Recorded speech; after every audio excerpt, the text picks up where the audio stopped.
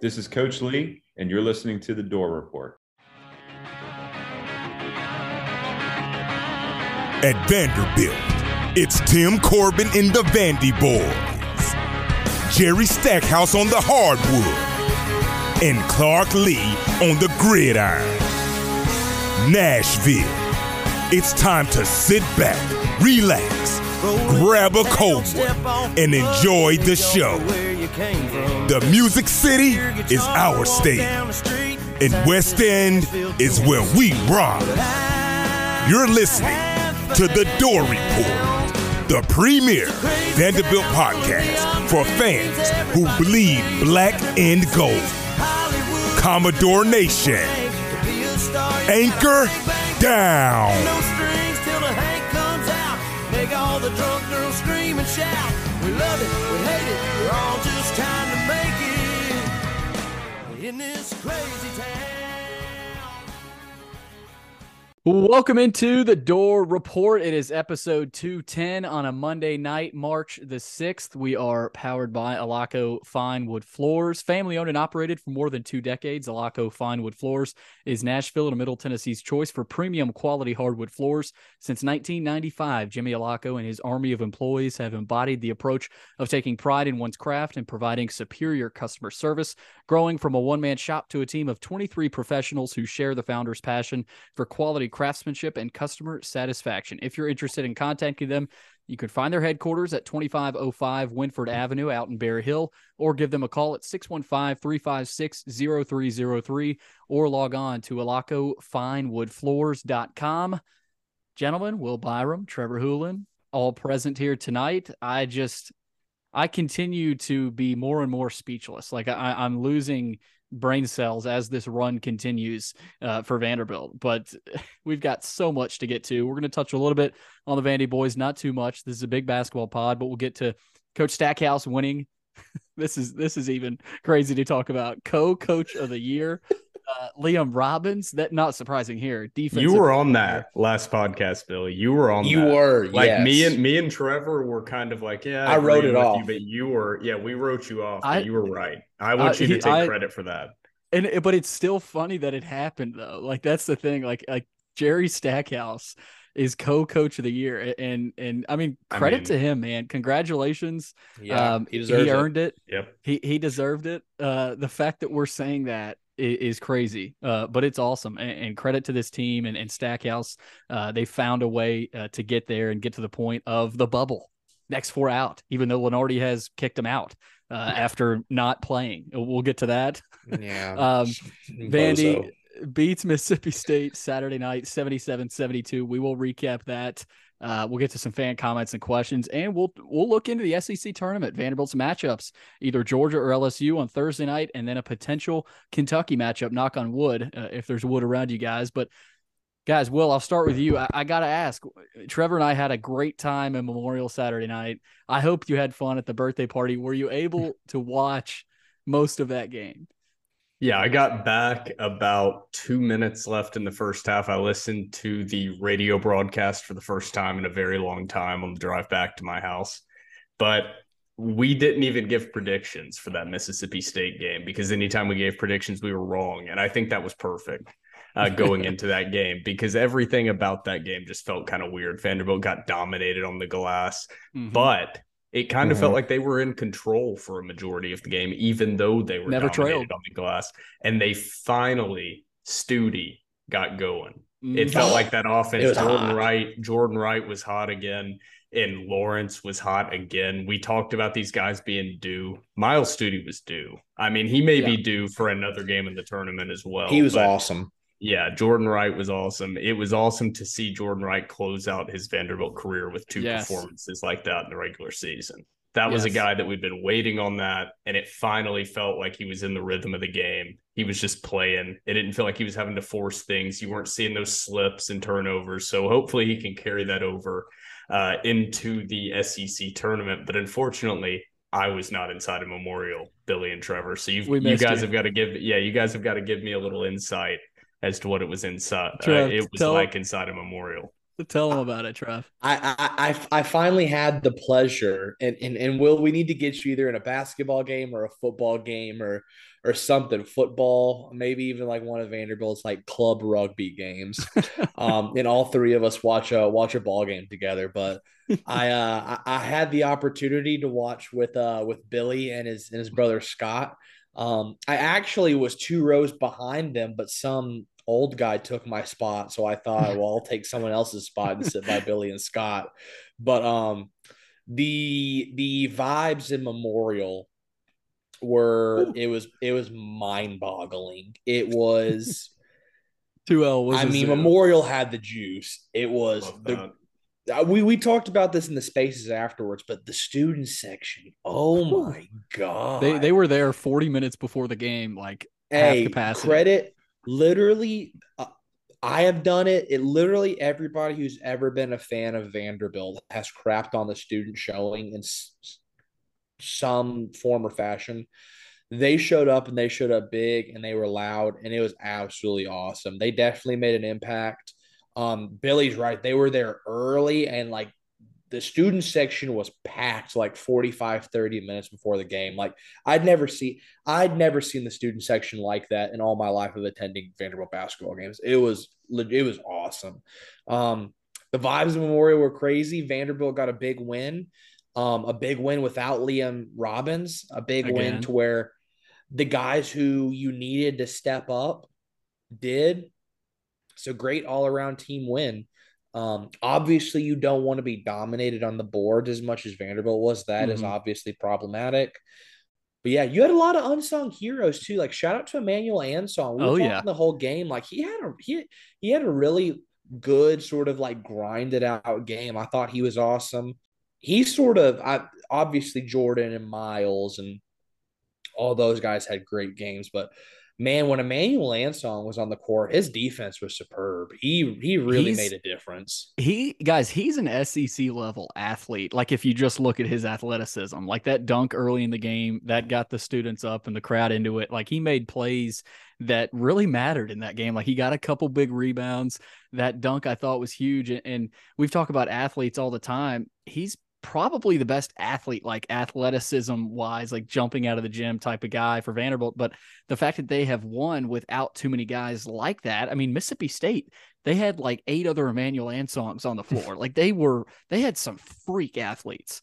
Matthews was a guard. He's like 6'6", 230 pounds. Like the dude's massive. So I just thought Ansong played well. There were so many guys that made big shots at big moments. Trey Thomas's 3 in the right wing was huge.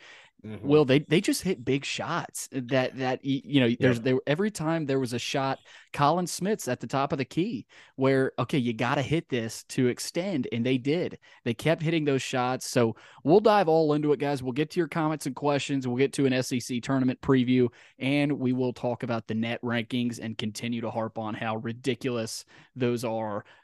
We've slept on Ken Pomeroy. I haven't looked at where Vanderbilt is in Ken Pomeroy right now, but the net is what we're talking about.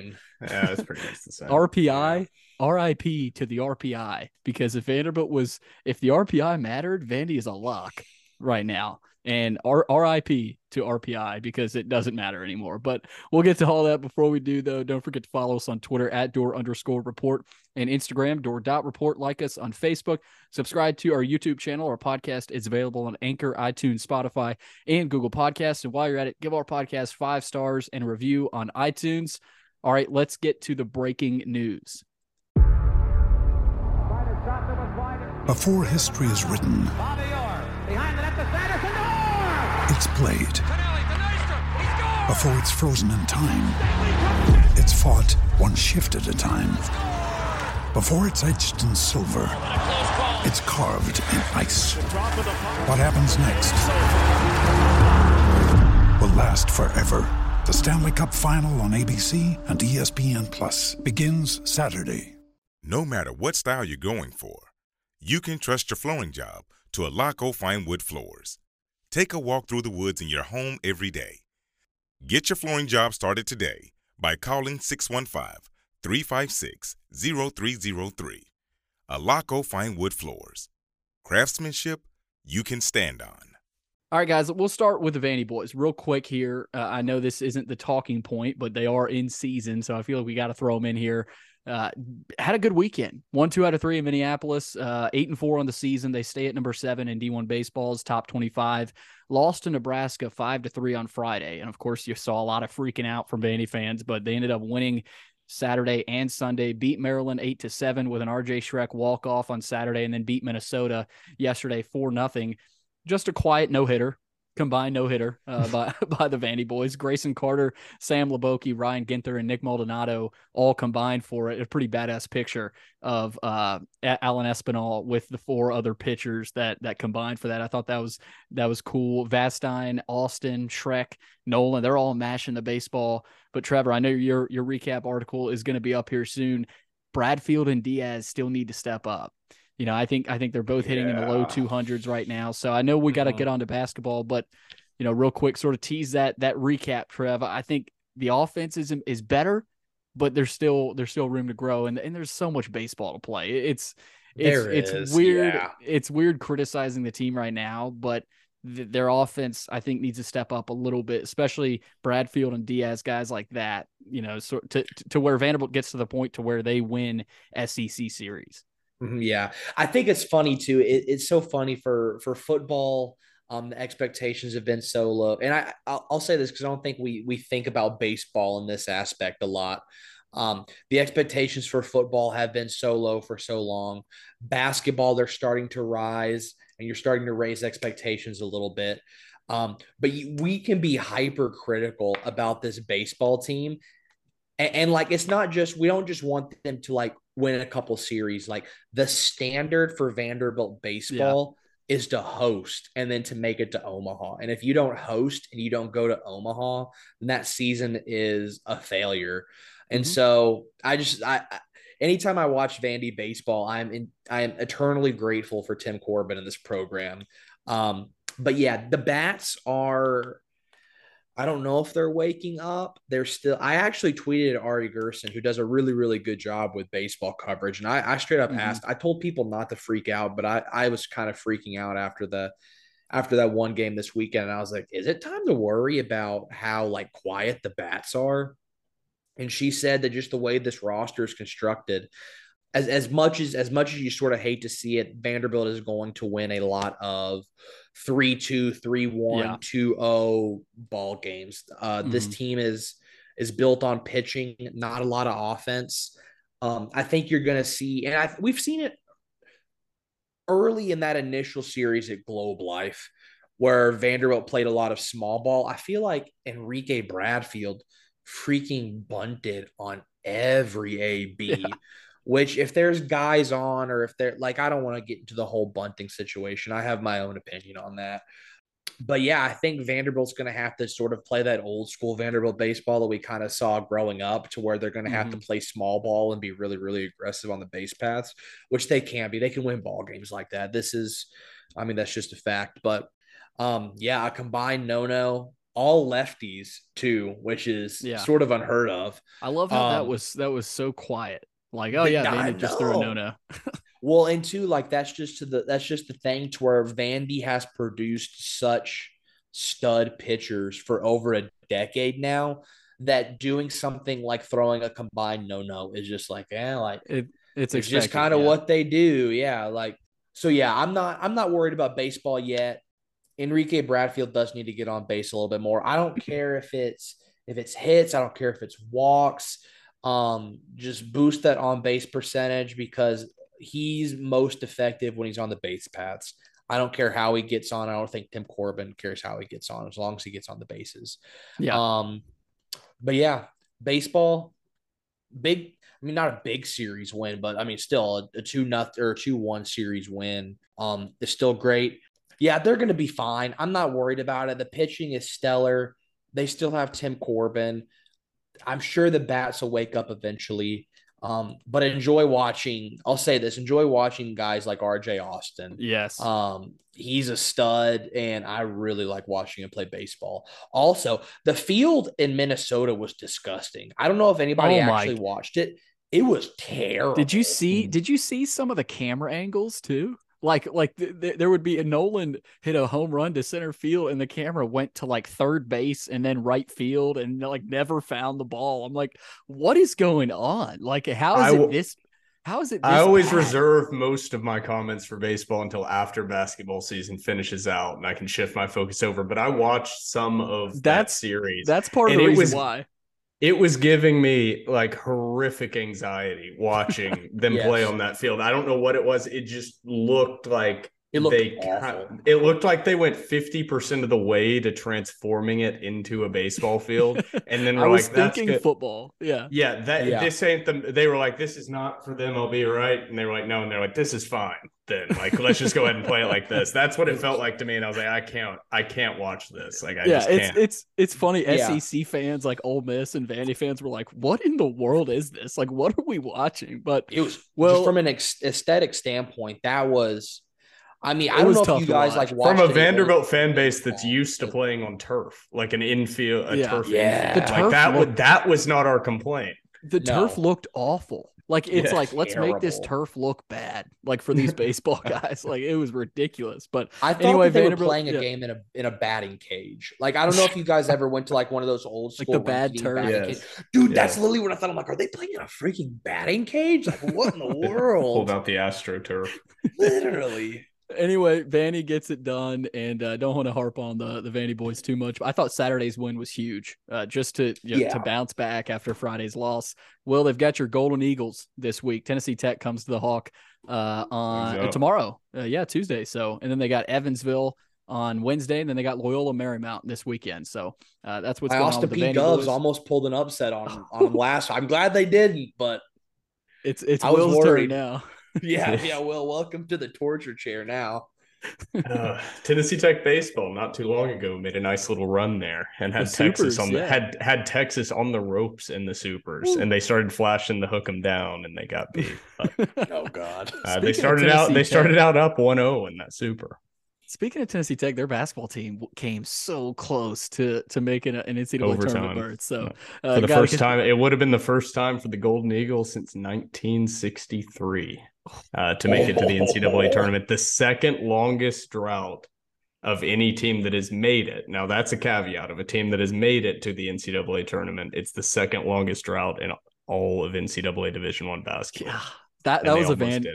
That was a Vandy type loss. They hit a buzzer beater. They hit a buzzer beater to win the game, and they called it a 3 on the court. They were down 2. They threw the ball full court length. Dude caught it, turned around, shot it, hit it. Thought it was a 3. It got called 2, sent to overtime, and they lost to add to the heartbreak. So they celebrated the win, only to have the win pulled back, come out, play, and lose. So all I could think that was fun to watch. All I could think about was you, Will, experiencing the Vandy side of that, and Tennessee Tech. But let's get to basketball.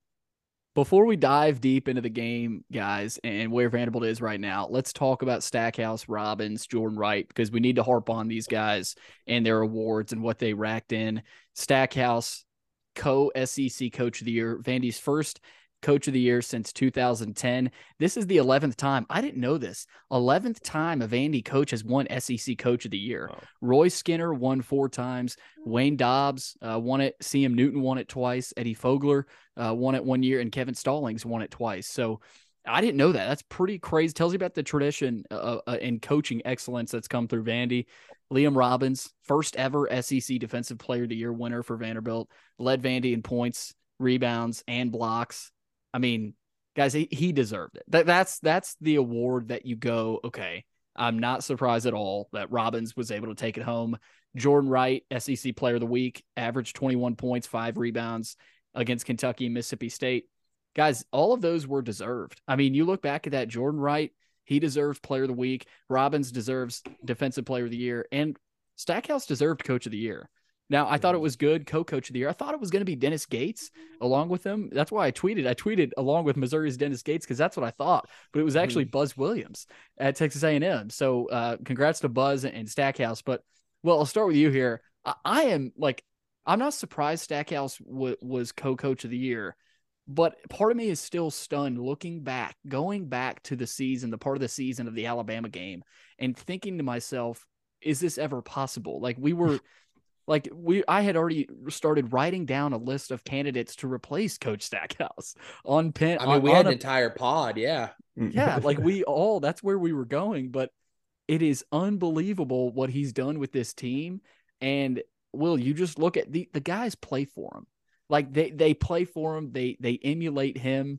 And it reminds me of like when Jordan starts getting buckets and Tyron plays the way he can. It reminds me of Stackhouse, the way I'm not saying I watch Stackhouse in the NBA, but it makes you think of Stack as a player. And that's how this team is playing. They've got the Stackhouse swagger right now, Will, and he deserved it. He really did. As crazy as it is to say he's coach of the year, he did it. He proved all of us wrong.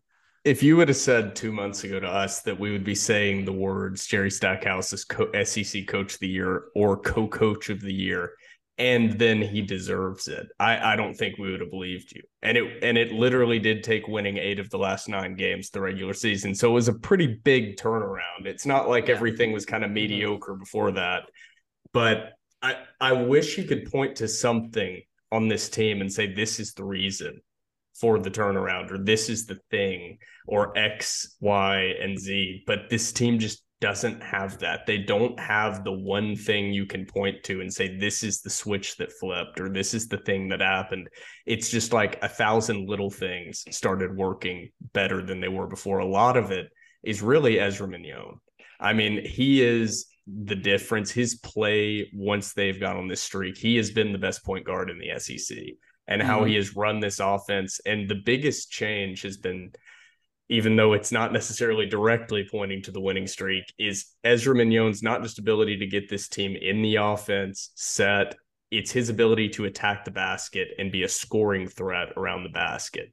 And then Jordan Wright and Tyron Lawrence stepping up, especially Tyron. You said it last podcast, I think, Billy. He always has the quietest. He'll have like a quiet 21 points. But it feels like almost every night during this win streak is Tyron Lawrence has just become a different animal. He's that second guy every game. Yep. Even though it's not easy to point to anything specific, like just one gigantic change in the rotations or one thing that Stackhouse, did, it's really Tyron Lawrence. He pushed his buttons perfectly by sitting him during that Alabama game. Now, in the end, that 57-point loss to Alabama, with how it's calculated into the net, may end up being what cost them a tournament berth.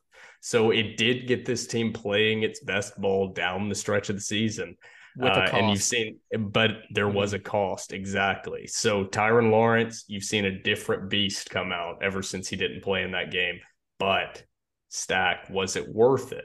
So I think that's where we sit is, yes, it's incredible what Jerry Stackhouse has done turning around this team halfway through the season. And when you look at the trajectory from when he started here, it's great. But there are still things when you've been plugged into this team throughout the entire year that there were coaching decisions now that we're just kind of looking at as part of this team that were coaching decisions that are now costing them and are big issues.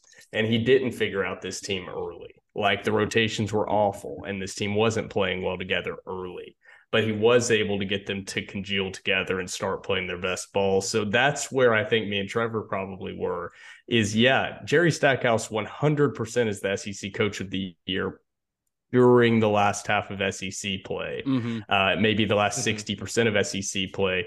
But prior to that, this season was definitely not on the trajectory of being deemed a success. Probably wasn't even on the trajectory of Jerry Stackhouse being a favorite to keep his job going into next season. So I think that's where we're a little torn. Is like, congratulations, Jerry. It's been incredible. But it's not like this whole season has just been a fantastic joyride of success. So that's where it feels a little weird, is most of the time when you see SEC Coach of the Year, it's a huge jump in success, definite NCAA tournament berth. That's not really the position. That's why I thought program Missouri. is in. Yeah, exactly. So it's kind of a weird situation to have a team that had expectations to be on the bubble. Now they're sitting pretty much at or a slightly lower than where their preseason expectations were. And the coach is still winning Co-Coach of the Year. Like, I get it. I get it. It is awesome. But this is maybe where we expected, probably, if this season went as a C, we would be sitting about 80th in the net rankings on the outside looking into the bubble. So that's where I think it's a little weird. I mean, Yeah. I agree with it. You were dead on last podcast, Billy. Trevor, I don't know your opinion on it, but it is just odd to be sitting here. I'm not satisfied with this season. Like, I'm not fully disappointed. Like, it's not a miserable failure, but I'm kind of somewhere in the middle right now. And I think most Vanderbilt fans sit there that where was this performance? Where were these performances 10 games ago? And where was this performance when you lost to LSU midweek? And there are just times that it just kind of blows your mind how this team can come out and perform and then come out and dominate Mississippi State without your 7'1" star center in the game. So you never know. I don't know. It's a lot of confusion. Trevor, I have a feeling that are you in support of the Jerry Stackhouse co-coach of the year, or are you on the other side? Was it worth it? I as much as I would love to have an answer to that right now, I don't know if I do. Like, I'm in, so honestly, as a fan, I really want to enjoy him being co-coach of the year. I think this last stretch of the season, I think he totally deserves it. As bad as that Alabama loss was, and I totally agree, that might be what stops us from getting a tournament berth. Yeah. The more I think about it is, do you have this turnaround if you don't get bludgeoned by Alabama, though? That's and that's so true. that's why I'm having, like, my brain is literally in a tizzy, because I'm going to be honest. I don't think they do have this turnaround if they don't get their brains beat out by Bama. I really don't. It probably gets worse. Like, if they lose to Bama by 20 or 30, you're right. Yeah. Like, it probably just continues. But you do have to give credit to Stack on that. Yeah. Saying, okay, he was able to rally the guys and get them behind something when it felt like every Vandy fan was against this team and this program. And that's exactly where I'm at. And Will, I'm with you. Like, it's hard to pinpoint something with the players. And so my gut and my brain keeps going back to Coach Stack. Like, it keeps going back to, like, his ability to rally these guys. And my tune has changed, guys. I mean, I'm sure you can tell, like I'm not, I'm not all the way back. And I think most fans aren't yet. But to get to this point, like beating Kentucky at Rupp, like we never thought that was possible. Beating Tennessee at home, even to start the rally early, beating Auburn, going to Gainesville, beating Florida, then beating Florida again. Like, they figured something out. I don't know what they figured out, but they figured something out. And so, Will, I'm with you with, like, the players. Like, I don't, it's hard to pinpoint like one guy or like a few guys that have really rallied, because it's been a mix. But I just keep going back. Like, that little angel on my shoulder says it's Coach Stackhouse. And so that's where I'm at. Like, I just sort of keep going back to Stack, even though I was a little surprised still to see him win it. Like, I woke up or I don't know when it was announced, but I looked at my phone and I'm like, oh wow, they gave it to him. Like, I was still like, part of me was still surprised. Mm-hmm. It also could be viewed a little bit as like an award that is almost being given for what he's done like the last 3 years of trajectory. Right. And it's like it's often hard to find within conference such a clear and obvious trajectory of higher winning percentage. This was a tough year. Yeah. Within the conference. So I don't know. I don't know how much more I have to say about this, because I don't want to sound like I'm trying to like diminish him receiving the award. It's not that I don't think he deserves it, but it's like I also am not fully on the side of like, 100% he absolutely deserved it. So it's kind of this weird middle ground, kind of like where I'm sitting with Stackhouse in general.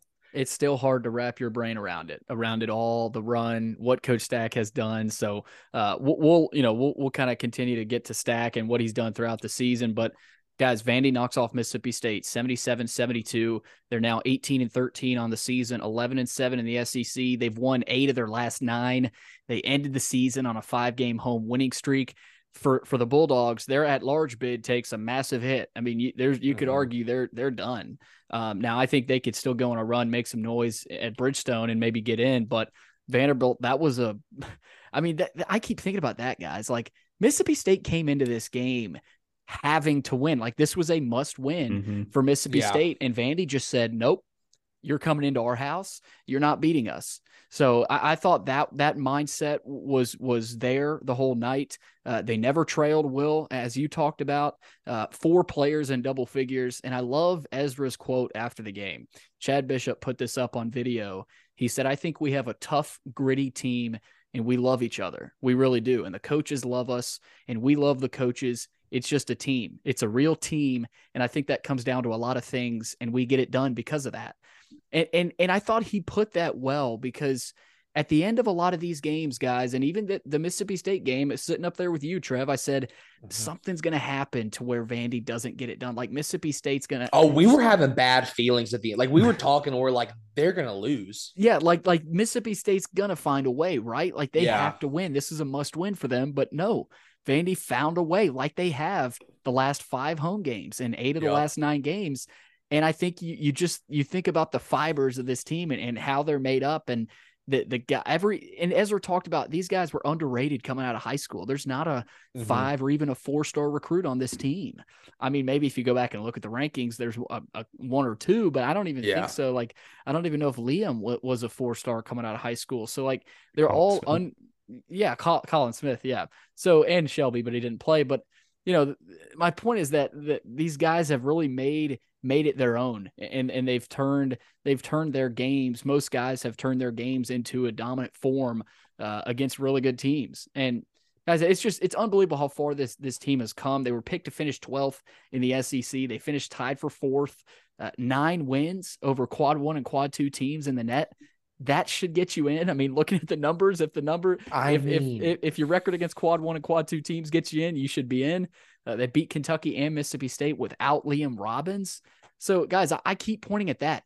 This team is more than just Liam. I think that's what we're figuring out a little bit here. Like, Liam was out against Kentucky, within 4 minutes of the game getting underway. You beat Kentucky on the road. You beat Mississippi State without Liam. Like, they find a way, whether it's QMB fighting with Tolu Smith, even though he ended up with 27 points and 11 rebounds. Like, they find a way. And Will, these guards, Jordan Wright, Tyron Lawrence, Ezra Mannion, and Miles Stute, if they play like that, this is a tough team to beat. Like, you got Jordan dropping 19, Lawrence with 16, Ezra with 15, Miles with 12. I mean, that's your dream game for those guards. So I think you're looking at these guards, Will, they've played a lot of basketball. And what do we talk about in March? Everybody talks about your guard play. Okay, are your guards good enough? Can they make shots? Can they get in the lane? They've got a guy like Ezra to get in the lane and kick it out to Stute. They've got Tyron, who's getting to the rack consistently. And you've got the Swiss Army knife and Jordan Wright, who can do whatever you need. So, Will, I put those 4 guards against anybody in the country right now. When they're playing well. Yes, it's all well. I'm not going to disagree with you. It's always just hard to view this and get as excited. And I'm just going to get this out of the way now, knowing the potential this team could have, like, because you saw it with a fully healthy Liam Robbins of how good this team is. And now him being out the remainder of the season. So I just have to push that out of my mind. This is the team now. And it's different. Vibes.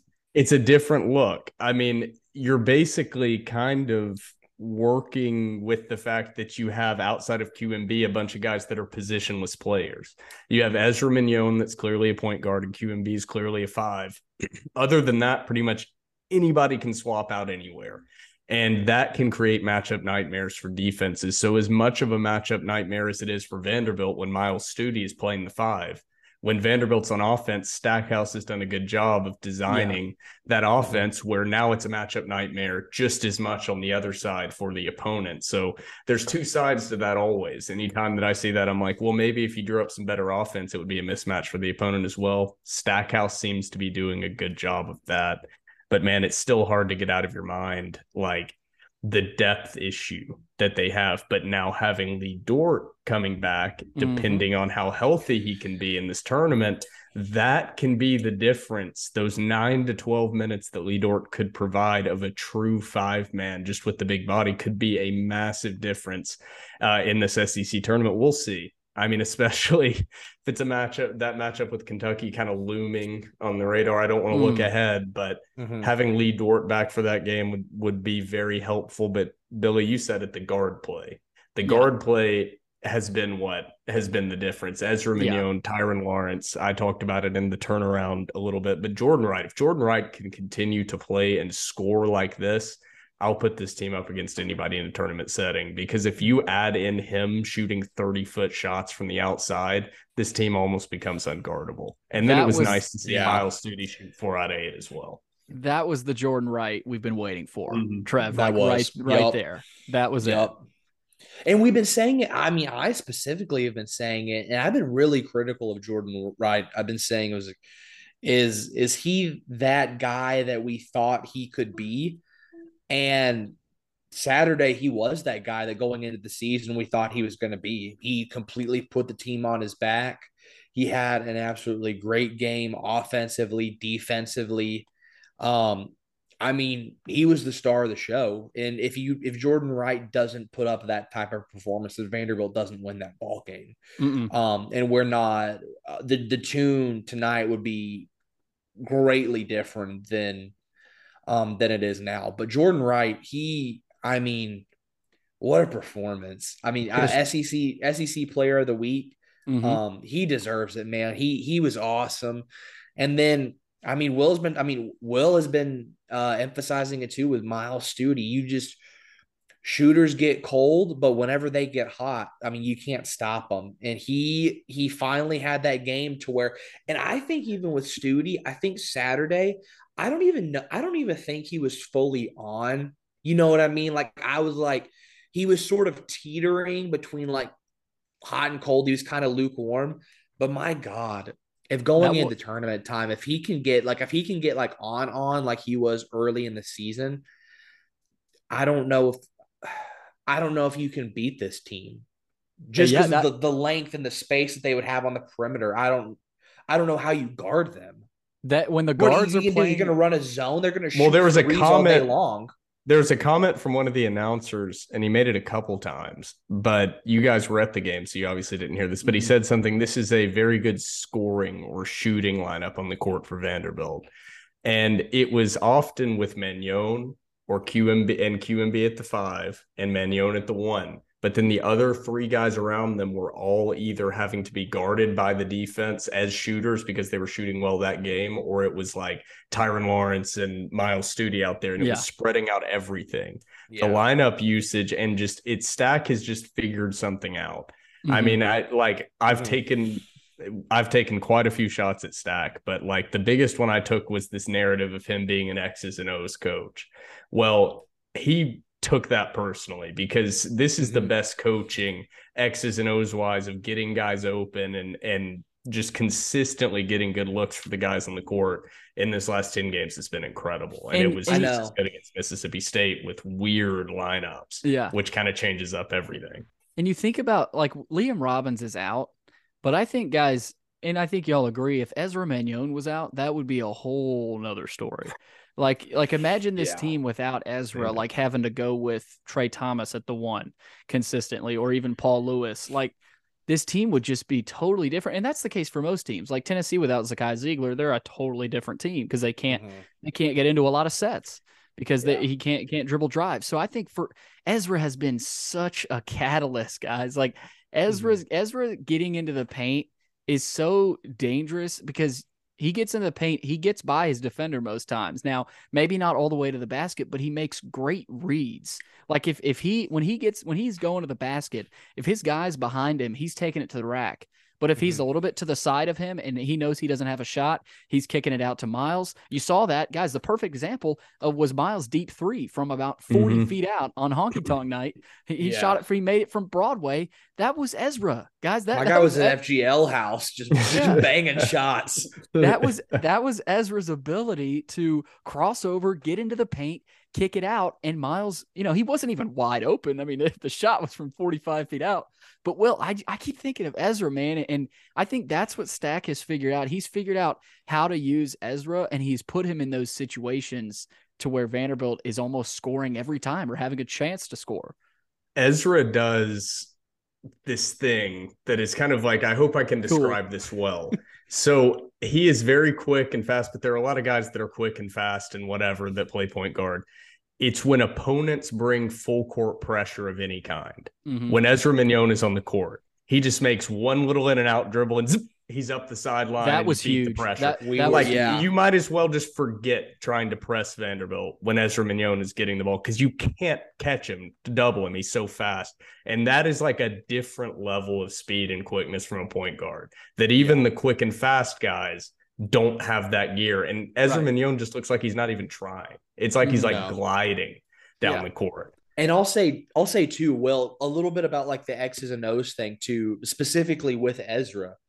I don't know if you can. I haven't been able to notice it on TV as well as I have as to when I've been at the Auburn game and at the Mississippi State game.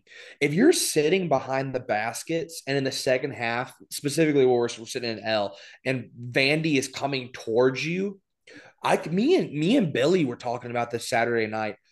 You can drive a Mack truck down the paint. The way that the defense they spread out, specifically when Ezra is on the court, it's insane. Like you literally look like you could drive a semi to the paint.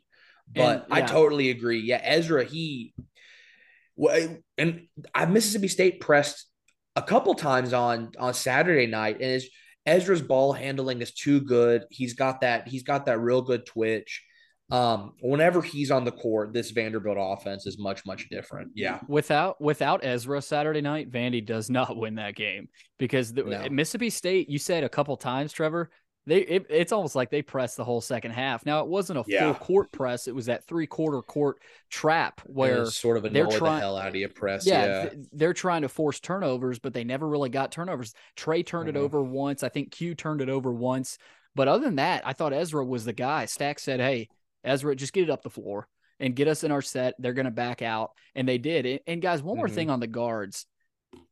I think we can't take for granted the quickness of Ezra and Tyron and the explosiveness of those guys. Like, not every team, there's some really good basketball teams this year, but there's some teams like a Tennessee, for example, they don't really have any guards that can penetrate inside and just be explosive and get to the rack.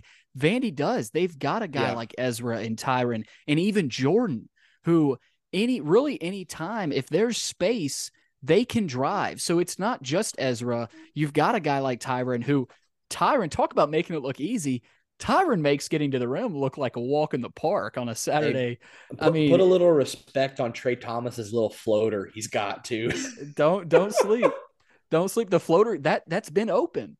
Like he's been open, and I think he missed a couple times against Kentucky and Mississippi State, but that's another shot. If you got Trey coming off that curl and hitting the floater, that's another shot that Vandy needs. So I just think, guys, I think the guards have been the story throughout this pod. I'm realizing, something to pinpoint, and it's been the guards and their ability to get the ball into the paint. Will, some team stats here. Vandy shot 49% from the field. It's pretty damn good. 48% from three. You shoot 48% from three, you're going to win a lot of games, especially when you're at Memorial. 13 of 18 from the free throw line.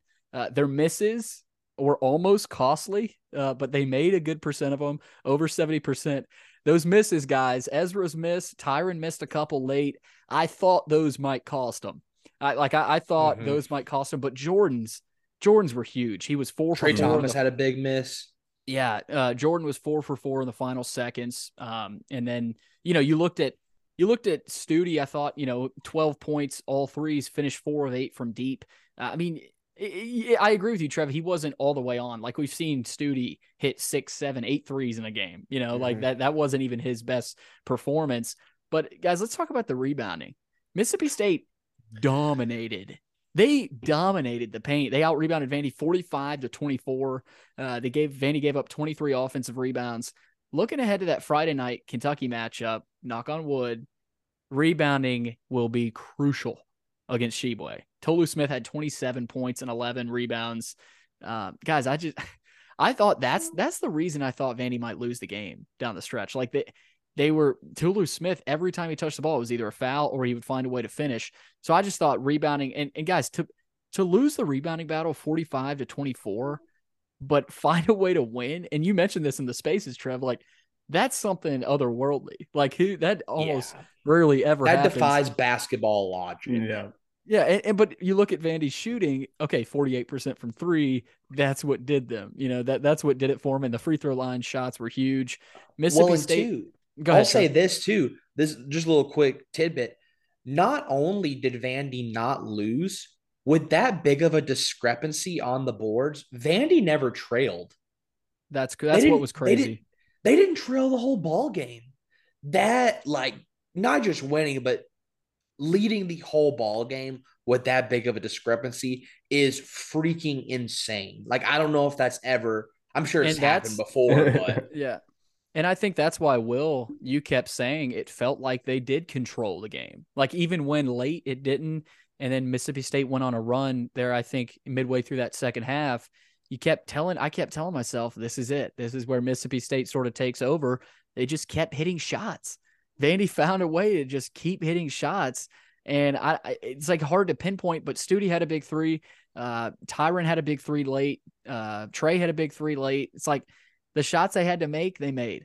And that feels like a common theme down the stretch here where they're just making shots when they've got to make them. And that's what it comes down to in March, guys. So Vandy gets it done against Mississippi State. I know we've got some fan comments and questions here. And we've got a several good group of questions here. Let's get to Vandy Dude on Twitter. He asks, how will the Dores make the tournament?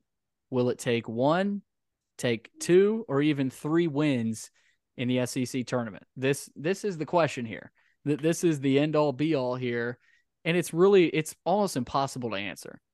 Like, I think, and Trevor, you said this before we went on, that you think Vandy just has to win 1 and they've got a shot. I think it's a real possibility that they just have to win 1. Part of me believes you when you say that because the bubble is not great. And there's bubble teams. Beat Kentucky, you're in regardless. It's no doubt, take it to the bank. Beat Kentucky, you're in. But there's also the other side of it saying, even if Vanderbilt does beat Kentucky, does that Alabama win come back to haunt them? Oh, God. That's the conundrum that the committee has right now. And I will stand by this saying, no matter what happens in the SEC tournament, if Vandy wins 1, that's going to be tough. That's going to be a tough sell.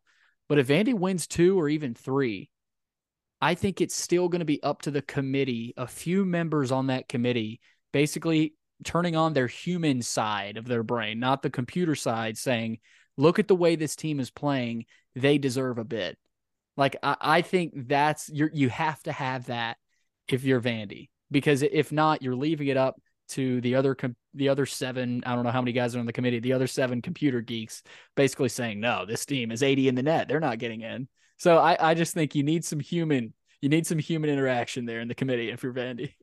I mean, Vanderbilt's going to be a good test case this year because right now I think it does a lot depend on what happens in the SEC tournament, whether Vanderbilt is truly considered a bubble team. And I'm not saying right now that Vanderbilt, if everything just stopped and they selected the committee or selected the field, that Vanderbilt should be in the tournament. I'm not saying that. However, I'm saying that there are some things that have come up this year in the net rankings that have almost made them irrelevant to me. And if the committee can't recognize the flaw that is within these systems, and I'll just bring up, there are a lot of teams I could bring up. Okay. But I think the worst one to me, and if anybody out there finds out I'm wrong, please correct me, but I know I'm not, is Ohio State is ranked 20 spots above Vanderbilt in the NCAA basketball net rankings. Ohio State is 13-18 and have lost 12 of their last 15 basketball games. They're ranked 63rd in the NCAA net. I don't even know what to say. Either I'm looking at wrong data on the NCAA's website, or something doesn't make sense. Right now, I'm looking at it on NCAA. No, yeah, that's right. Yeah, and this is correct. That is how messed up the NCAA net rankings are. I had this whole list of things that I was going to go through showing teams that had 0 wins versus quad 1 teams ranked above Vanderbilt and 1 win versus quad 1 teams. But that's just in your face a symptom of the problem is 13 and 18. Ohio State is ranked 63rd in the NCAA net. There's also an interesting stat here because I went through the numbers of teams that have played at least 10 games versus Q1 opponents, okay, and have won. I'm looking at this compared to Vanderbilt. So right now, they're of teams that have played 10 or less, I'm going to mess this up, Billy. So give me a pause here for a second. Okay, reset. Okay. Of teams ranked ahead of Vanderbilt that have played 10 or more Q1 games, Vanderbilt has a higher win percentage than those teams. So if you run through it, Florida ranked at 59 has a 14% Q1 win percentage. Ohio State 63rd, 14% Q1 win percentage. Illinois ranked 33rd, 17% Q1 win percentage. Utah ranked 76th, 18%. Washington State ranked 70th, or 9%. Oregon ranked 47th, ranked 20% win percentage. The point I'm getting to is I know that there are a lot of things that go into the NCAA net rankings. There are a lot of analytics. There's a lot of win margin. And was it on the road? It's not as simple as looking at wins and losses. We all know that. It's not that easy. But this is not the way. And it's getting worse. The RPI is not the way either, but this is worse than the RPI. This makes less sense than the RPI, which was a fatally flawed rating metric. And I'm just going to keep using Ohio State as the example because it's inarguable.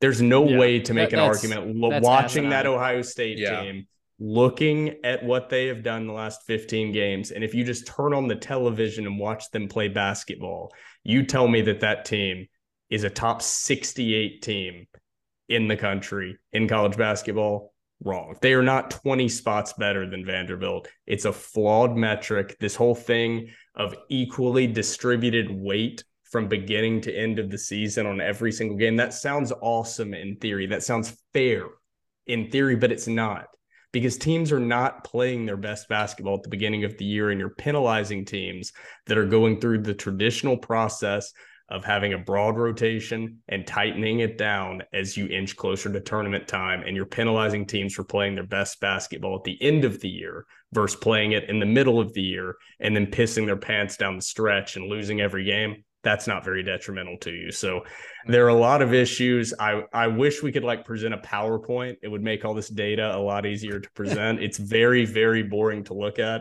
But I'm sure there will be some more questions, and I've got some pretty good Excel data here for specific questions. Do you guys remember the BCS?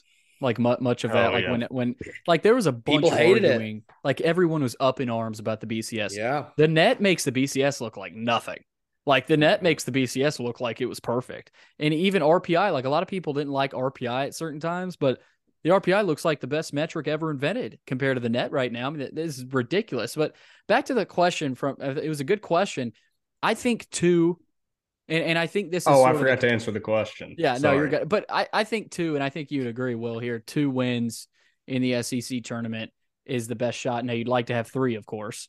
The point I was trying to make by going through all that data that I forgot about was I think with 2 wins, obviously, yes, you would look and say a 20-win team with the wins that they have on their resume should be in. And the strength of schedule. Exactly. Yeah. But when you look at these net rankings and you look at the history, and you can go to NCAA.org and look at the history and rankings of each team, and you look at what has happened to Vanderbilt recently, it doesn't look like that's going to do enough. And if the NCAA tournament committee chooses the field how they have publicly said they are, which is not just the NCAA net, but that is one of, if not the heaviest factor going in, then I don't know if Vanderbilt can do anything, because they're not going to have a net ranking that's going to be even comparable to these other bubble teams. It's impossible based on what they have done recently with the wins they've gotten. They just haven't bumped up enough. And that's not going to change. Yeah, and what you said, Will, makes me want to bring up Matthew Fisher-Davis's tweet from earlier today. He's got some really good tweets. I know we've repped some of them, but he said, if we're not in yet, I don't see why us beating Kentucky at a neutral site would take us over the top if beating them in Rupp meant nothing. Looking like it'll take winning the whole thing, which is absurd, but it's what it looks like. Hopefully someone beats Bama up top, LOL. Part of me believes that, but the human side of me really, for the sake of college athletics, hopes that there are 3 to 4 committee members that say, no, ignore the net for this team. This Vanderbilt team is playing phenomenal basketball right now. And I get the net. I get where Vanderbilt's at. That's what's going to happen. Part of me agrees with Matthew Fisher Davis, and agrees with you, Will, because, and I don't like saying it. That's not what I agree with, but the deep dark side of me thinks that might be the case. Now, I really hope not, for the sake of college athletics, for the betterment of college basketball. I hope the net dies after this year, but scarily that might be the case. Who knows though? Who knows? I might have to tweet out this image, and then Trevor, I'm sorry, this will be the last thing I say on numbers. No, you're fine. You can give the comment of anger out here, but you can see on the NCAA's website, you can see the largest movements that Vanderbilt has had in the net rankings this year. They started out ranked at number 119 in the first net rankings on December 4th of 2022. On December 8th of 2022, they were ranked number 109. They lost to Grambling State on December 9th, and that moved them to number 137.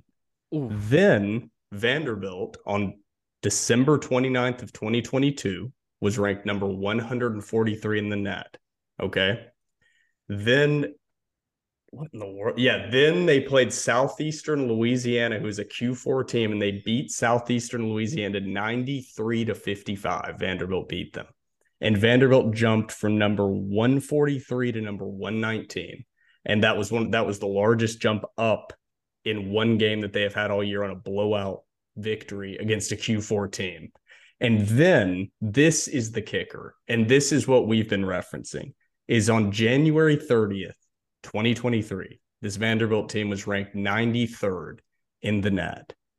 Then they lost to Alabama by 57 points, and they moved to number 107. They moved 14 spots in one loss due to that margin of victory and being at home. And I know that it says on the NCAA net calculations that scoring margin is capped at 10 points, but something's going on with that Vanderbilt's largest movements, both up and down, have been around 40-point wins or losses to Q1 on the loss and Q4 on the win, and both resulted in the largest bumps up or down for this team all season. That doesn't make any sense. That is illogical. And if anybody can look at Vanderbilt as a test case, the NCAA net has a core problem, and it is due to margin of victory.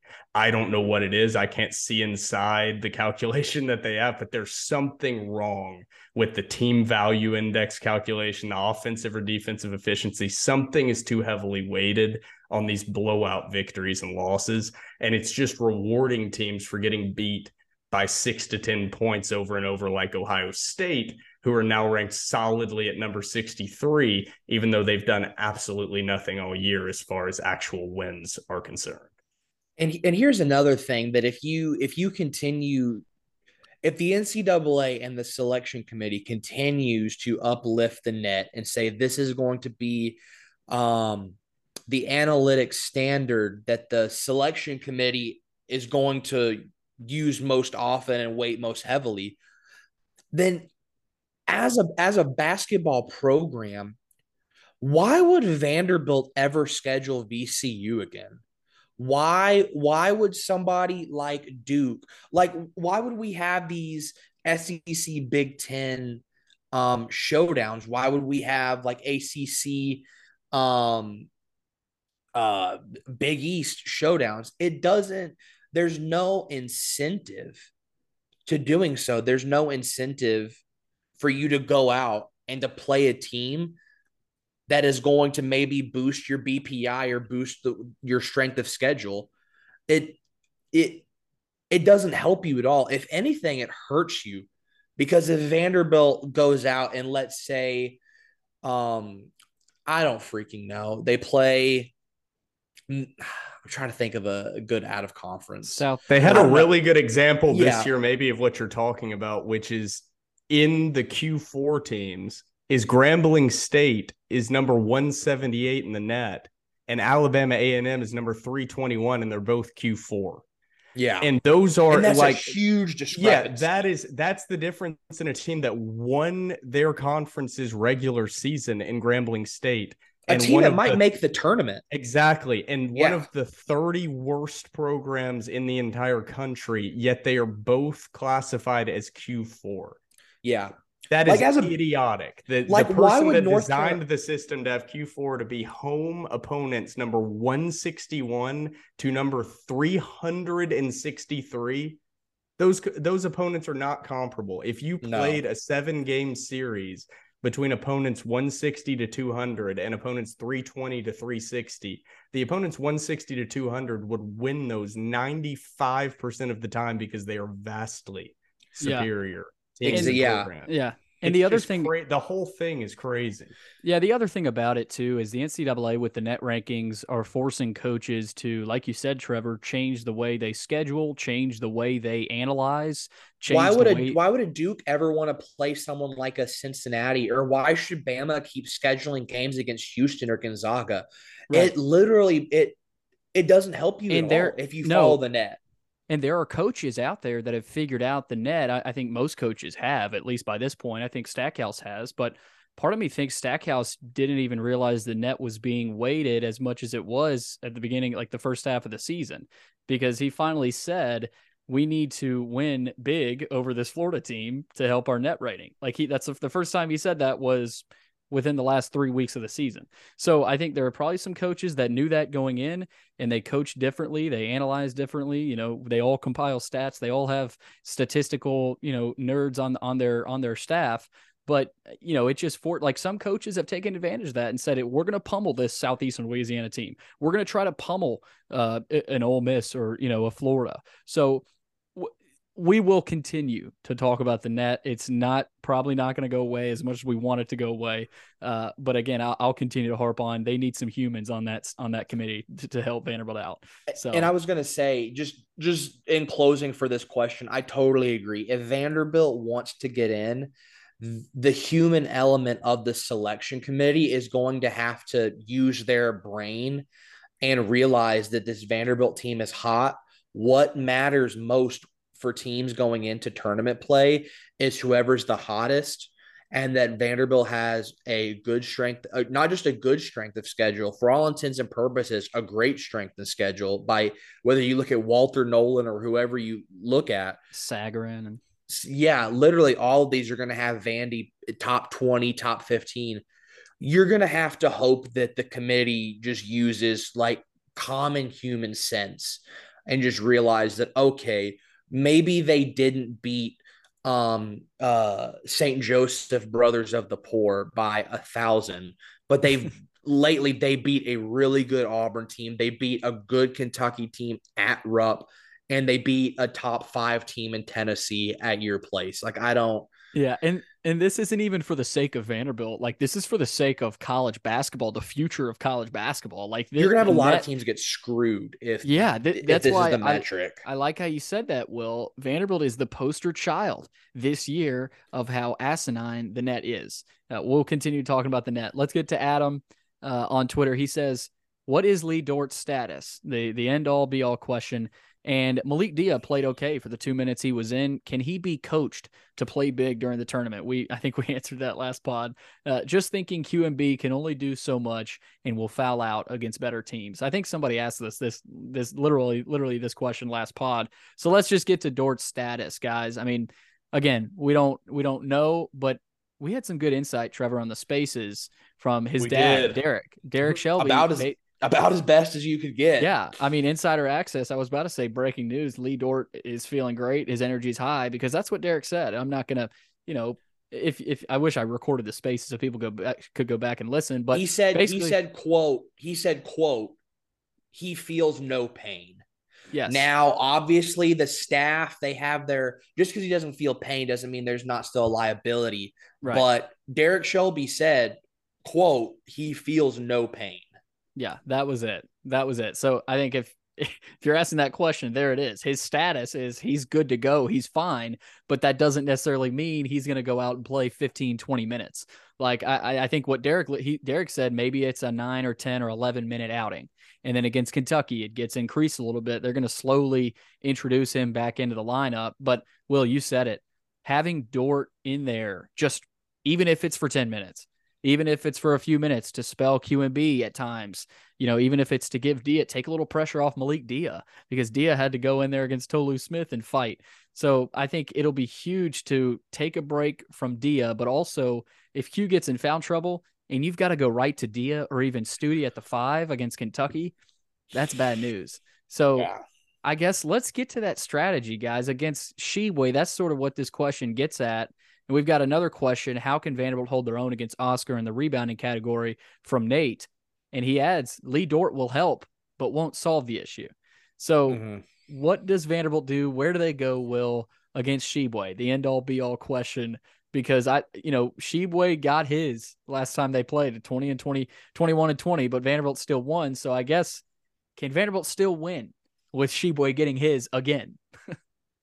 Well, number one, don't look past the first game of the SEC tournament versus either LSU or Georgia, because this team has shown that they are capable of having incapable. Remember what happened last time? Exactly. We looked past a game. Yeah, exactly. So this is me. So that's the bigger issue here. Will.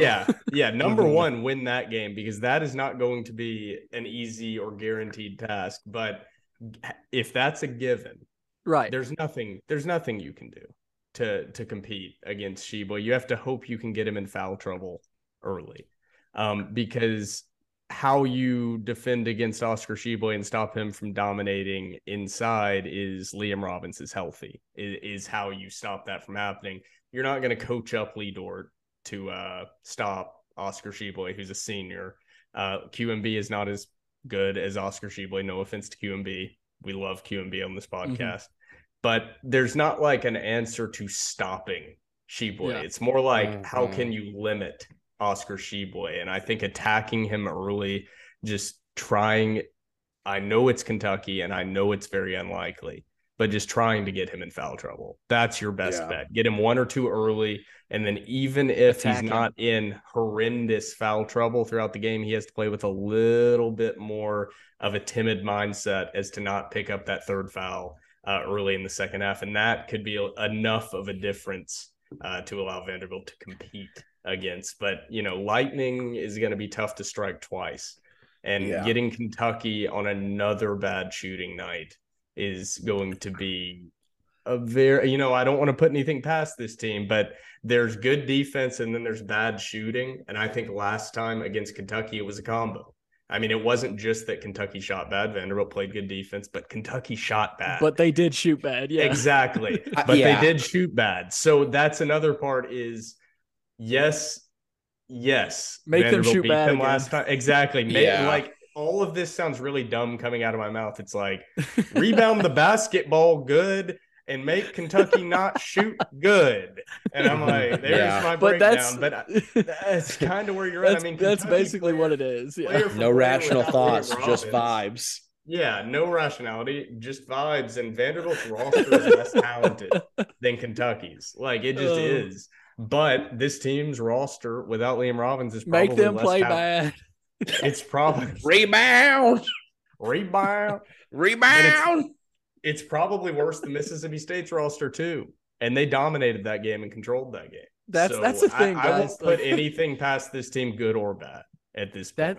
That last part you said, Will, we've been saying that a lot. Like, man, Kentucky's just more talented. Like they're the more talented team, but every time Vanderbilt somehow figures a way to beat the team. I mean, Tolu had 27 points and 11 rebounds. Like, he dominated that game. How Vanderbilt won, I don't know. I guess you can say 3-point shooting, but I don't know, Trevor. They find a way. They're gritty, like Ezra said. I mean, you just can't put it past them. I mean, they're just I can't stop giggling. It's unexplainable. I'm trying to have a serious moment here, but just Billy going, make them play bad. It's like living rent free in my head right now, and I can't have a coherent thought I could before. But I'm not saying I have $10 on Vanderbilt to win the SEC championship, but I do have $10 on Vanderbilt to win the SEC championship. I'm really glad it's only $10. $480 payout. So there you go. Guys, speaking of Vandy in the SEC tournament, Mark McNulty, our guy Mark, says, guys, we got to figure out where we need to pregame Thursday night. He's got a good point. I'll be there. I know, Trevor, you got your tickets. It's a late tip. You'll be off work. What's the deal here? It's month end close right now, but I'm going to try my best. Me and Jacob Scholl have discussed getting tickets. So it's all contingent on me not having to look at Excel spreadsheets, but I should be ready to rock. They got Wi-Fi at Bridgestone, baby. I need my screen set up. If you saw my office set up, I look like an insane man. You're going to be looking at SEC tournament brackets on Excel instead of Excel, like your work on Excel. But dude, I have to like not let myself look at anything related to brackets when I'm supposed to be working, because I'll just not work. I'll just not do my job. It's March, baby. It's March. Yeah. But Mark, we'll figure out a place somewhere down there. And I know Auburn and Arkansas play right before Vanderbilt. If you have a ticket to Vandy, you get into that game as well. But yeah, I mean, I'll say this too. I have seen some people ask for tickets specifically, and we said this on the space. You can get tickets to it's the 6 o'clock session for like $25. Yeah. Yeah. 15, $20. Now they are in section 303, 304, 305. With Vanderbilt having the late game, you can buy those cheap tickets and do the tradition of what every SEC fan base has ever done who has had the late game, is you just go on down to the baseline because there's going to be plenty of seats available. Especially Thursday. Yeah. Yes, we will find each other Thursday before the game and during the game. That is, you can bet your bottom dollar. Mark, you'll see us. You'll see us. You will see us. You'll be able to find us. I promise. You'll see Trevor. Billy will be punching old men like he did at the Mississippi State game. I accidentally like slapped the guy in front of us upside the head, like trying to as I stood up, and I felt it was so awesome. bad. Like it was awesome. He gave me the evil eye. I felt awful. But no, Will will be wearing his gold AJ Ogilvy jersey. You'll see him, and Trevor will be wearing his old Vanderbilt jacket, the black jacket. You'll see. I might not wear anything, boys. So just buckle up. Don't bring your girl to Bridgestone because I'll be there. All right, guys, but I know we're waiting on Trevor's hype speech. We got a bunch of people ready for the hype speech, but Bridgestone, get to Bridgestone, guys. Just get to Bridgestone. There's no excuse not to show up. Spend the $25 to go to an SEC tournament. You literally get to spend $20 to see like 2 tournament basketball games. Like, come on, like what are we doing? It's for the whole session. I mean, good Lord, like I don't. Vandy, get on my knees and beg for you. Like, come on. I know you guys have $25. And Vandy will most likely start somewhere between 8:30 and 9. So if they win, they'll face Kentucky Friday night. Will, before we get to Trevor, what is your message to the common Vanderbilt fan debating, should I head down to Bridgestone for Thursday and Friday night? Should I make that trip? It's such a long trip. That 30-minute drive is so long. And there's that flat screen staring at me in my living room. Convince a Vandy fan to get to the Stone. I just don't want to give a hype speech because I know it's not going to be as good as Trevor's. I actually had something kind of thought out planned, but there's just no point. Let's just give the people. Bro, let it rip. No, Trevor. I think we'll shift over to you. I think we'll give the people what they want. They didn't ask for a Will Byram hype speech. They asked for a hack squad. For a Will Byram one. I need it. Here we go. 8 out of the last 9. 8 out of the last 9. Every single Vanderbilt fan, every single common Vanderbilt fan, including me, including Billy, including Trevor, all of us said that to get our asses in the seats, what did this team need to do, Billy? win. Win. What have they done? They've won. They've won. They deserve. I rarely use that word because rarely do Vanderbilt teams deserve. This team deserves the fan base's support inside of Bridgestone. They have turned around this season and turned this flaming pile of garbage and wreckage that this entire season was on and turned it around to actually give us meaningful basketball for the first time in years in March. And you're not going to make the trip down to watch meaningful tournament basketball for the first time since what, 2017? Come on. Now, Trevor, I need the real hype speech from you. That was the logical hype speech. I need the real hype speech. Here's the thing, guys. I gave a hype speech right before Auburn. I did not own a mic at that point. I was just using my AirPods and the little microphone that is somehow inside of my AirPods. My voice and my speaker or my microphone could not pick up the hype, and it was just silent. And on camera, I'm just gesticulating like an insane person. After that, I decided I need a microphone so that you guys can never not hear a hype speech ever again. I went to the Best Buy in Rivergate at 2:30 on, I think it was President's Day. I was off work. It was a federal holiday. I hop out of my car. Somebody in the Best Buy parking lot of Rivergate wants to fight me. I could have ducked my tail and I could have went home without a microphone. But I stood there ready to fight this man in the Rivergate Best Buy parking lot because I knew that I needed a microphone so that the masses, the unwashed masses, that not just you all are, but I am, of which I am the foremost unwashed, could deliver the goods for all of us absolutely insane people. This guy called me all sorts of slurs in which I will not repeat on here. But then he hopped out of his Ford F-150, and I realized that he was a 5'5" man and maybe weighed 150 pounds soaking wet. And in that moment, I've never felt so confident in my life as to that I could beat up another grown man. I did not. I just went into Best Buy and I purchased my microphone for you guys. With that being said, I have gone to great lengths to purchase this microphone. You can go to lesser lengths to get to Bridgestone on Thursday night. This microphone cost me a lot of money, over $100. To some of you, that's not a lot of money. I could buy 4 basketball tickets for the price of this single microphone. There is no excuse for you not to be at Bridgestone on Thursday night.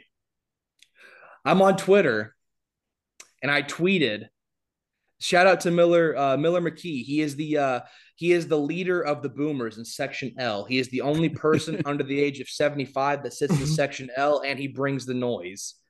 We need a bunch of people to bring the noise in Bridgestone on Thursday night. On Twitter, we have people calling it the Brawl on Broadway. We have Melee on Sobro. We have all sorts of other names. Bloodshed at the Barn. Some of these, I'm actually not even reading my Twitter. They just sounded familiar, so I'm just going off rip. But Thursday night, in Smashville. Showtime in Smashville. Hell in the Hockey Barn. Hellscape at the Hall of Fame. Oh, my God. Give it to me! Bombs over bachelorettes. Here's the thing. I've got violent intentions for Thursday, ladies and gentlemen. I'm going to be at Bridgestone. My dad is going to be at Bridgestone. I need all of you to be at Bridgestone. This team deserves it. They fought like hell all year long. And all year long, we have moaned and whined about Vandy basketball sucks. Where's Memorial Magic? Where? Well, it's back. It was back against Tennessee. It was back against Auburn. It was back against Florida. It was back against Mississippi State, Kentucky. It's back. You have no excuse not to be there Thursday night. And you know what? We got practice squad guys out there. Liam Robbins is out, but you know what? I'm ready to roll if they need me. I played 2 years varsity. I'm in the best shape of my life. Let's go, Dores! D-A-N-D. Why? Vandy. Oh, hell yeah! There it is. Get the Bridgestone on Thursday. I'm not going to say it again. That's what they wanted. That is what the people wanted. That was insane, and I loved it. Everything about that was I'm insane. The build-up was the best part. I mean, that was a chapter book right there from Trevor Houlihan. Get to Bridgestone Arena. There's no excuse. You heard Trevor. Vandy will play the winner of Georgia or LSU, and then they might just face Kentucky on Friday night. You've been listening to the Door Report. For Will Byram, Trevor Houlihan, I'm Billy Derrick. We will see you all at Bridgestone Arena Thursday night. Bloodshed on Broadway, baby. Let's get it.